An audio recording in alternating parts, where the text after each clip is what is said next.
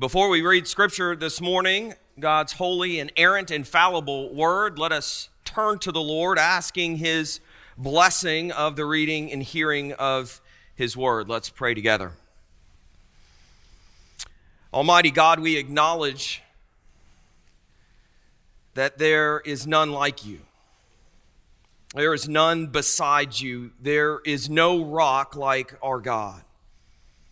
You are the Holy One, high and exalted. As we read your word, we pray that you would draw us up into the splendor of your holiness. Help us to hear your holy word with open hearts that we may truly understand. In understanding, we may believe. In believing, we may put our trust in you, the rock of our salvation. In trusting that we may follow in all faithfulness and obedience, seeking your honor and glory in all that we do. Through Christ our Lord, we pray. Amen. We're continuing our sermon series through Acts. We are in Acts chapter 25. Pastor John preached on the first 12 verses of the 25th chapter of Acts. I'm going to pick up in verse 13 and take us through the end of the chapter, verse 27. Hear now the word of God. It is written, "Now when some days had passed, Agrippa, the king, that is the king of the Jews, and Bernice arrived at Caesarea and greeted Festus. And as they stayed there many days, Festus laid Paul's case before the king, saying, 'There is a man left prisoner by Felix. And when I was at Jerusalem, the chief priests and elders of the Jews laid out their case against him, asking for a sentence of condemnation against him. I answered them that it was not the custom of the Romans to give up anyone before the accused met the accusers face to face and had opportunity to make his defense concerning the charge laid against him. So when they came together here, I made no delay, but on the next day took my seat on the tribunal and ordered the man to be brought. And when the accusers stood up, they brought no charge in his case of such evils as I supposed. Rather, they had certain points of dispute with him about their own religion and about a certain Jesus who was dead, but whom Paul asserted to be alive. Being at a loss how to investigate these questions, I asked whether he wanted to go to Jerusalem and be tried there regarding them. But when Paul had appealed to be kept in custody for the decision of the emperor, I ordered him to be held until I could send him to Caesar. Then Agrippa said to Festus, 'I would like to hear the man myself.' 'Tomorrow,' said he, 'you will hear him.' So on the next day, Agrippa and Bernice came with great pomp, and they entered the audience hall with the military tribunes and the prominent men of the city. Then, at the command of Festus, Paul was brought in. And Festus said, 'King Agrippa, and all who are present with us, you see this man about whom the whole Jewish people petitioned me, both in Jerusalem and here, shouting that he ought not to live any longer. But I found that he had done nothing deserving death. And as he himself appealed to the emperor, I decided to go ahead and send him. But I have nothing definite to write to my Lord about him. Therefore, I have brought him before you all, and especially before you, King Agrippa, so that after we have examined him, I may have something to write. For it seems to me unreasonable in sending a prisoner not to indicate the charges against him. To the King of ages, immortal, invisible, the only God, be honor and glory forever and ever. Amen." We pick up this morning with where we left off last Sunday with Paul in Roman custody in Caesarea. And before we get to the matter at hand, though, we really need to do a brief historical overview for the sake of context. So if you remember from last Sunday, Felix, the Roman governor of that region, was in no rush to deal with Paul's case. So he simply left Paul in prison for 2 years.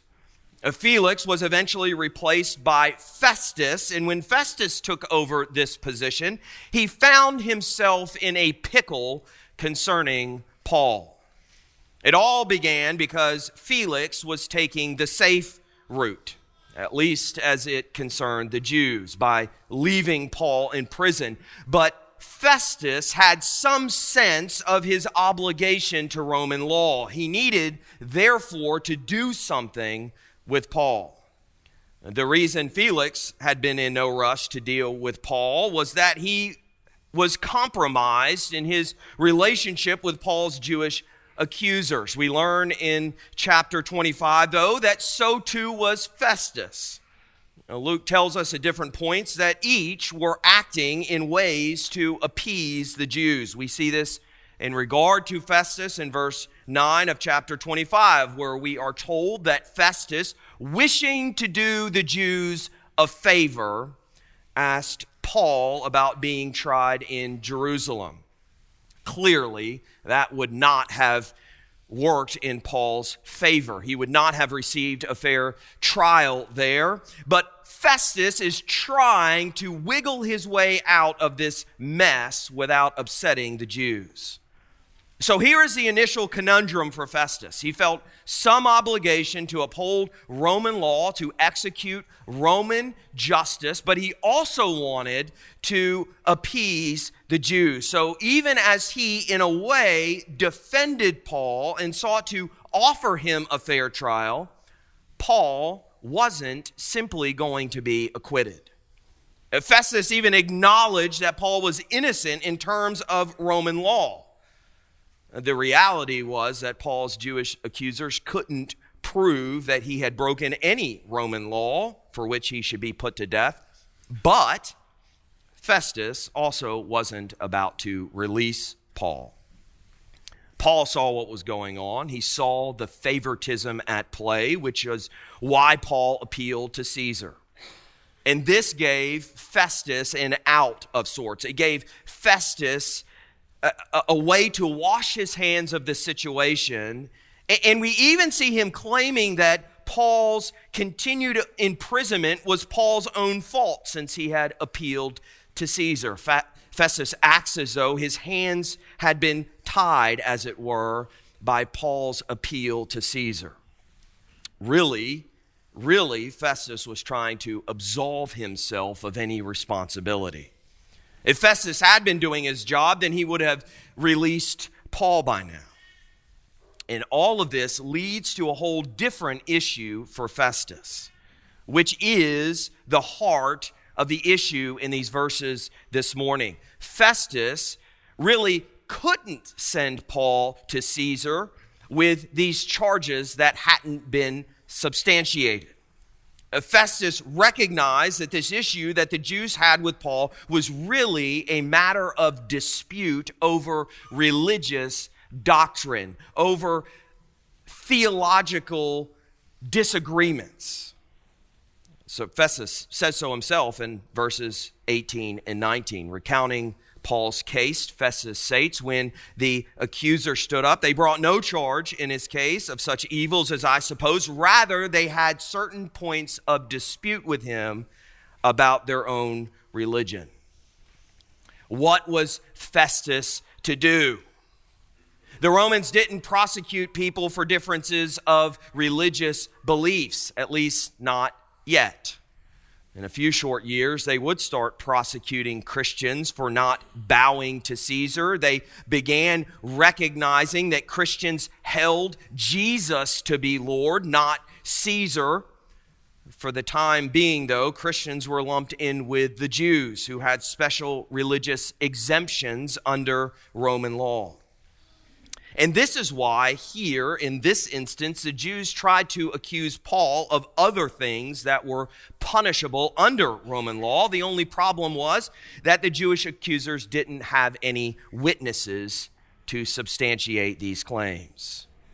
So now Festus is caught between a rock and a hard place, between upsetting the Jews by releasing Paul and sending Paul to Caesar with no legitimate charges. Both of these things could sink his career.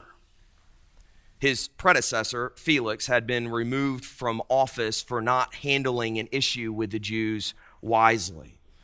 The Jews consequently sent a letter to Rome concerning him, which led to his removal. Festus wasn't trying to repeat the same mistake. But he also definitely didn't want to send a prisoner to Caesar with no prosecutable charges. This is why Festus was in a pickle concerning Paul. Festus must have been relieved then when Agrippa II, who was the current Jewish king of the region, showed up. Just for context, Agrippa II would be the last ruler of the Herodian dynasty that we heard about this morning in Sunday school. His father was Herod Agrippa I. Do you remember him? He was the one who had Peter arrested and James, the brother of John, put to death back in Acts 12. His great-grandfather was Herod the Great, the same Herod who ordered the infanticide in Matthew 2 in an attempt to kill the Christ child. His great-uncle, Herod Antipas, was the Herod who had John the Baptist beheaded, and who was a part of Jesus' trial in Luke 23. So this should give you a little perspective about Agrippa II. His family didn't exactly have the best track record with Jesus and his followers. Anyhow, Agrippa II and his sister Bernice, with whom he was having an incestuous affair, had shown up to pay respect to Festus as the new Judean governor. We need to see what's happening here. Agrippa is playing politics, trying to get in tight with the new Roman official. But his arrival in verse 13 provided Festus an opportunity to formulate charges against Paul, of which Festus was keenly aware he was utterly incompetent about. Agrippa, on the other hand, was very knowledgeable about Jewish beliefs. In fact, Agrippa had been charged by Caesar with the responsibility for the temple in Jerusalem, which included appointing the high priest. He really was acting as the king of the Jews. So Agrippa had knowledge and power from a Jewish perspective, and was also a supporter of Rome and interested in Roman affairs. Festus knew then that Agrippa's knowledge of Judaism and his good standing in Rome would be helpful in compiling a report concerning Paul to send to Caesar. By the way, these reports were not optional. Without this report, Festus knew that his competence as a judge and provincial administrator would be called into question. He really needed Agrippa's help. So, during Agrippa's stay with him, Festus laid out Paul's case, and Agrippa took the bait, telling Festus that he would like to hear Paul himself. Now, that was a very long introduction, but all of this provides the background for what's going on in these verses in chapter 25. It sets the scene for Paul's defense before Agrippa in chapter 26. This is the longest and most theologically explicit of any of Paul's defenses as recorded in Acts by Luke. And Luke is certainly using these verses to draw our attention to this defense. It is a big deal in the book of Acts. It is climactic in many respects, and we're going to get it into this defense in detail next Sunday. For this morning, though, we have plenty to focus our attention on in these verses. In particular, I want us to focus in on what Festus says concerning this case being a matter of religious dispute and what it reveals about his attitude concerning Jesus. I also want to focus in on how Luke portrays both Festus and Agrippa in contrast to Paul. Luke's portrayal of these men is tied intimately to their attitudes concerning Jesus. And what we're doing here is we're going to draw out through these two focal points in these verses concerning what we ourselves do with the person of Jesus. Will we make much of him, or will we make little of him?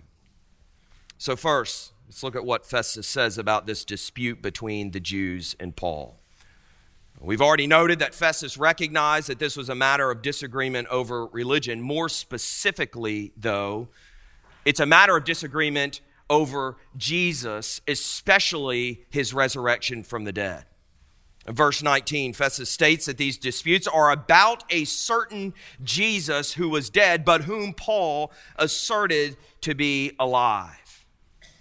To some degree, Paul had been stressing that this was at the heart of the matter all along, right? He had been saying that the reason the Jews were after him was a matter of his belief in the resurrection from the dead.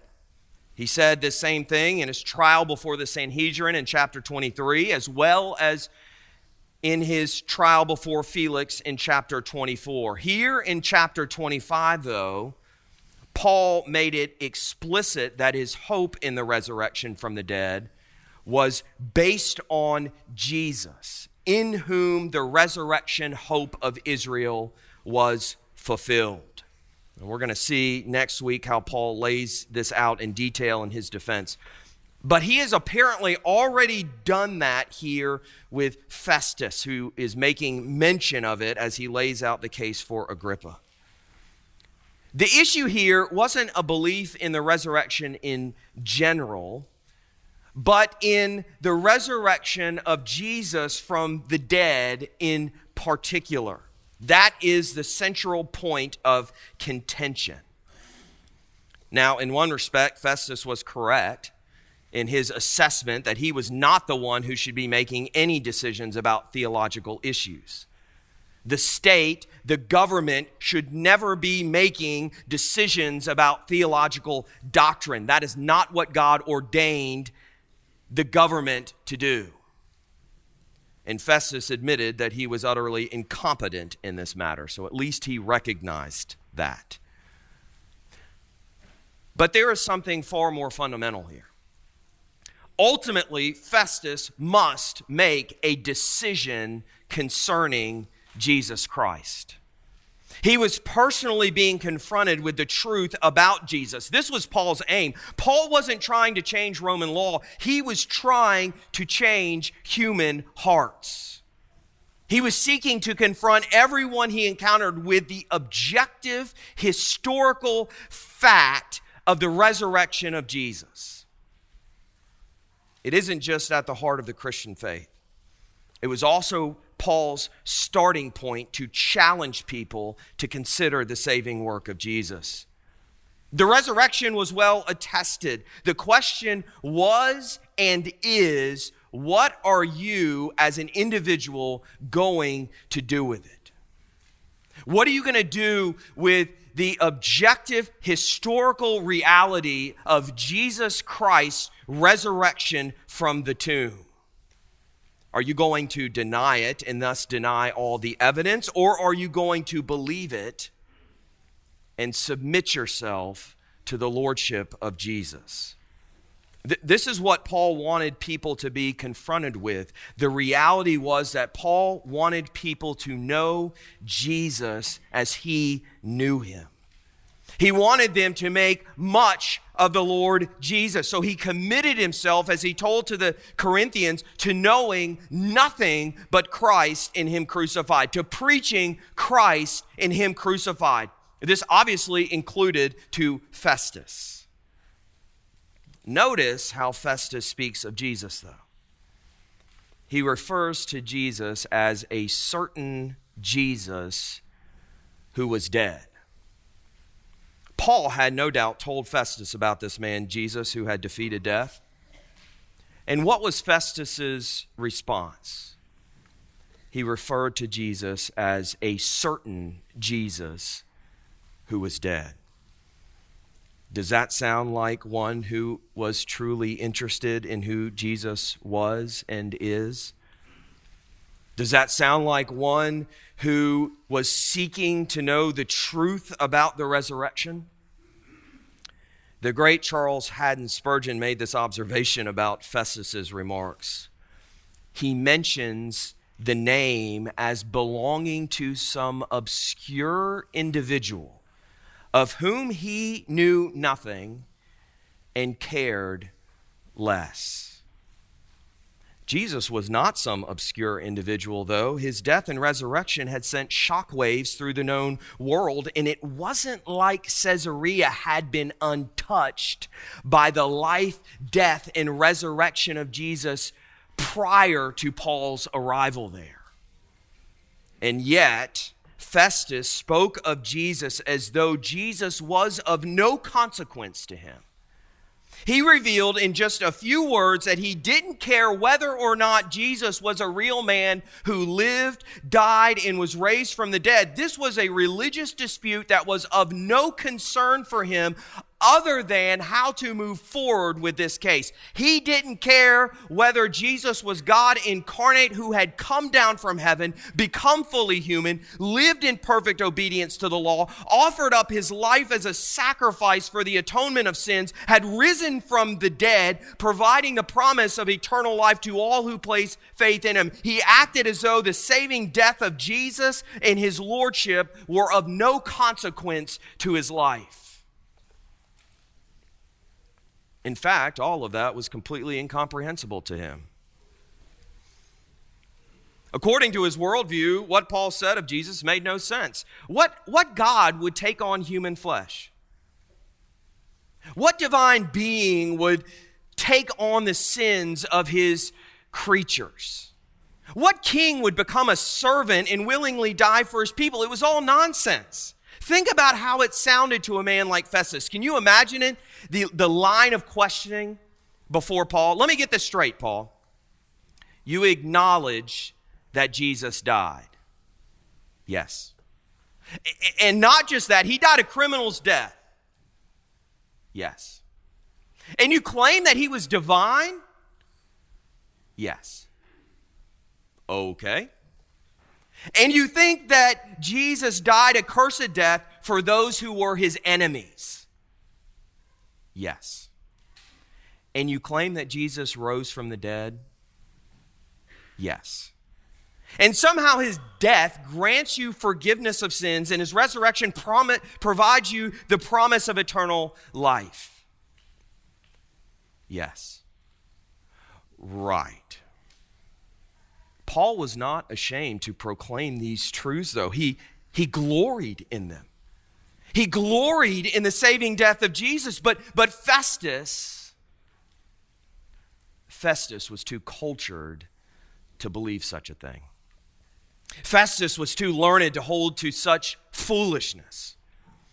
He wasn't trying to investigate the truth about Jesus. In verse 20, he stated, I'm at a loss for how to investigate these things. But he really wasn't trying to investigate them. He just needed to know what to write down on a letter to Caesar concerning Paul so that he could be done with this whole matter. That was his real motivation for listening to Paul. Festus made little of Jesus. Jesus was just an obscure dead man to him. But Paul made much of Jesus. Paul made much of the death and resurrection of Jesus. He made much of the implications of these realities. Paul understood that the hinge of humanity's relationship with God turned on the person and work of Jesus Christ, not just for the Jews, for everyone, everywhere, in all ages. This is why Paul had gone to both Jew and Gentile, boldly proclaiming the truth of Jesus. And if Jesus had been raised from the dead, then it meant that all of his ministry had been vindicated. That he really was the fulfillment of Old Testament prophecy. That he really was the once for all sacrifice for sin. That he really served as a means to solve the age-old problem of our sin and enmity with God. that he really was God in the flesh. That if we wanted to know God, then we must look to Jesus. If we wanted to be right with God, then we must look to Jesus. He was and is the only way to God the Father. And it meant that death had been defeated. And it meant that those who place faith in him would have victory with him and in him. Paul knew these things to be true because he encountered the resurrected Jesus. He had tasted and seen the goodness of God in Christ. He had received the Holy Spirit and knew what it was to be forgiven and raised to newness of life. And Paul made it his life's purpose to magnify Jesus because he knew Jesus to be worthy of all of his worship. Not just his, but the worship of all people. So Paul invited others to make much of Jesus with him. He wanted others to join him in exalting Jesus as Lord and Savior. He wanted others to find in Jesus a source of righteousness and peace and joy. He wanted others to experience the forgiveness and love of God in Jesus. He wanted others to know Jesus as he knew him as the chief treasure. And Paul was so committed to this that he was willing to suffer for the sake of telling others about Jesus, regardless of the cost. Regardless of the cost, whether it meant being slandered, being beaten, being imprisoned, even put to death, Paul counted it a great privilege to suffer for the sake of exalting Christ. Paul made much of Jesus, even as those around him treated Jesus flippantly and despised him. So, dearly beloved, how about you? Do you act as though Jesus is simply some obscure dead man? Whether you say you believe him or not, do you make much of Jesus? What evidence is there in your life? Have you committed yourself to knowing him because you understand him to be your chief treasure? Have you committed to worshiping him? Have you committed yourself to his word? Have you committed yourself to growing in his grace? Have you committed yourself to his service? Have you committed yourself to his people? Have you committed yourself to sharing him with others? Have you committed to making every aspect of your life a living sacrifice before him? Have you made much of Jesus in your life? These are the things that tell us if we hold Jesus to be precious or not. They tell us whether we practically are acting as though Jesus is just some obscure dead man, or if Jesus is the living, reigning Lord. There is no taking a neutral attitude toward Jesus. We either make much of him or we make little of him. We either boast in him or we are ashamed of him. We either glory in his death and resurrection or we glory in other things. This is exactly what Luke shows us here in this passage. This is the second thing we need to see here. We see a portrayal of those on both sides of the issue, presenting us with a picture of what life looks like when Jesus is despised and disregarded, and what life looks like when Jesus is treasured. It's very revealing.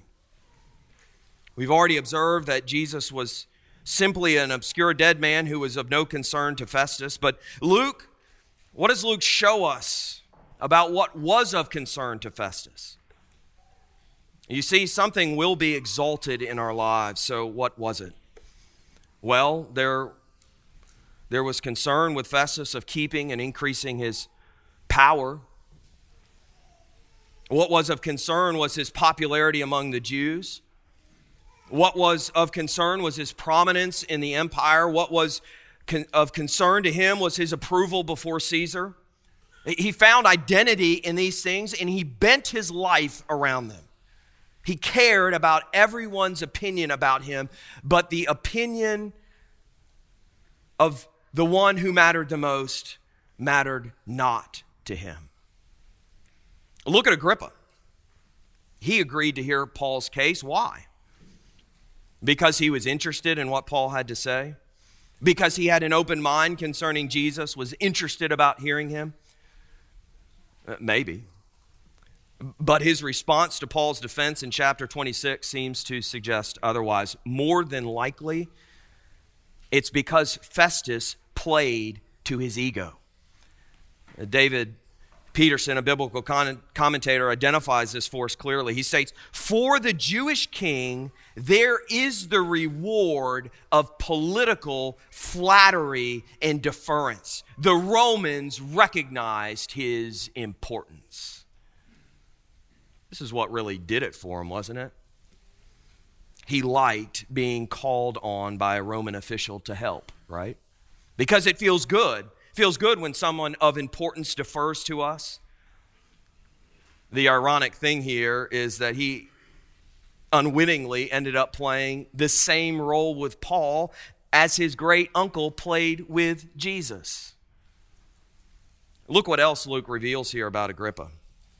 Luke tells us in verse 23 that Agrippa and Bernice came with great pomp. And Luke is clearly painting that picture for us here. A great deal of pageantry on display here as they paraded into the auditorium where Paul was to be tried.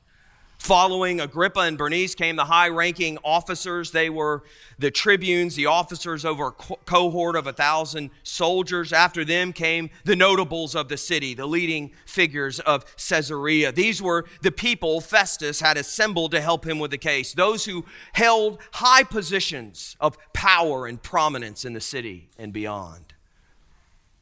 But Luke indicated from the outset what was really happening. You see, the Greek word for pomp is fantasia. Fantasia. You recognize this word because it's where we get our word fantasy.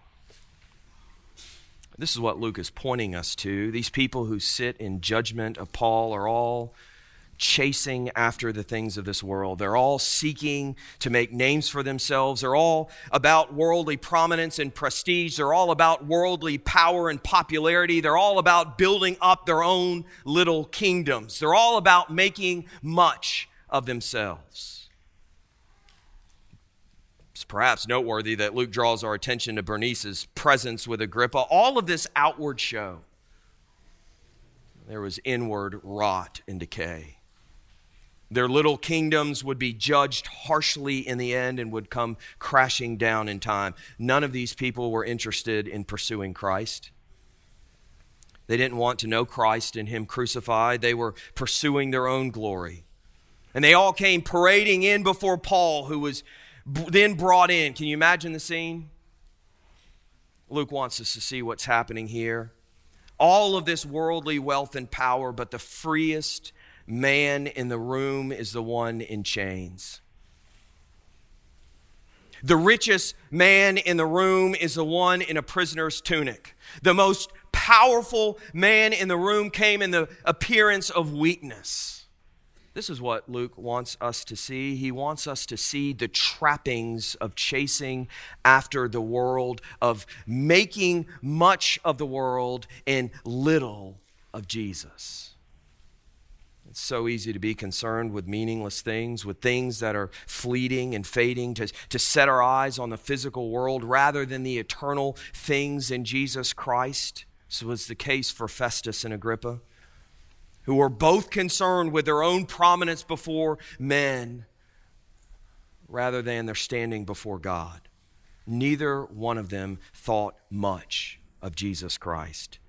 He was not worth their time or energy. Jesus couldn't bring them worldly wealth or power or prominence or pleasures. They were too busy chasing after things that would not last. Dearly beloved, this is a sad picture for many. All the pomp and pageantry, and it's all fantasy. Make-believe. Doesn't last. And worse, God brings His wrath against it and destroys it because it lives in rebellion against Him. It mocks Him and His grace in Jesus Christ. But on this side of eternity, those who make much of Jesus might very well end up looking an awful lot like the Apostle Paul. Despised, rejected, falsely accused. When we make much of Jesus, this is a very real possibility. We get treated like Jesus because we identify ourselves with him. The question for us is he worth it? So how about you? What are you chasing after today? You chasing after fantasy? Of power, of pleasure, of worldly possessions, of self-importance? Are you just making much of yourself? Are you trying to build your own little kingdom? Or are you seeking to make much of Jesus Christ? Are you seeking to build his kingdom? And we can say that we love the Lord. We can say that we believe in Jesus, but our heart's desires eventually get exposed. Today you are confronted with the same truth as confronted Festus and Agrippa almost 2,000 years ago. Dearly beloved, Jesus has died.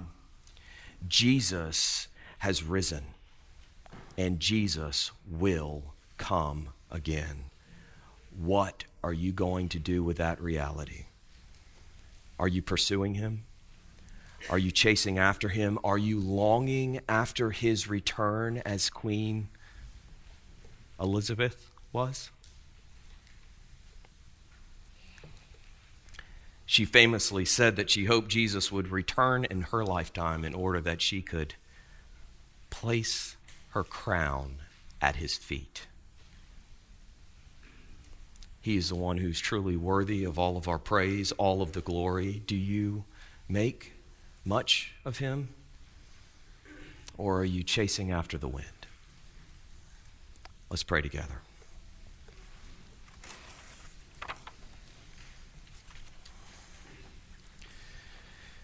Heavenly Father, in your Son Jesus Christ, we have love. Vast as the ocean, loving kindness as the flood.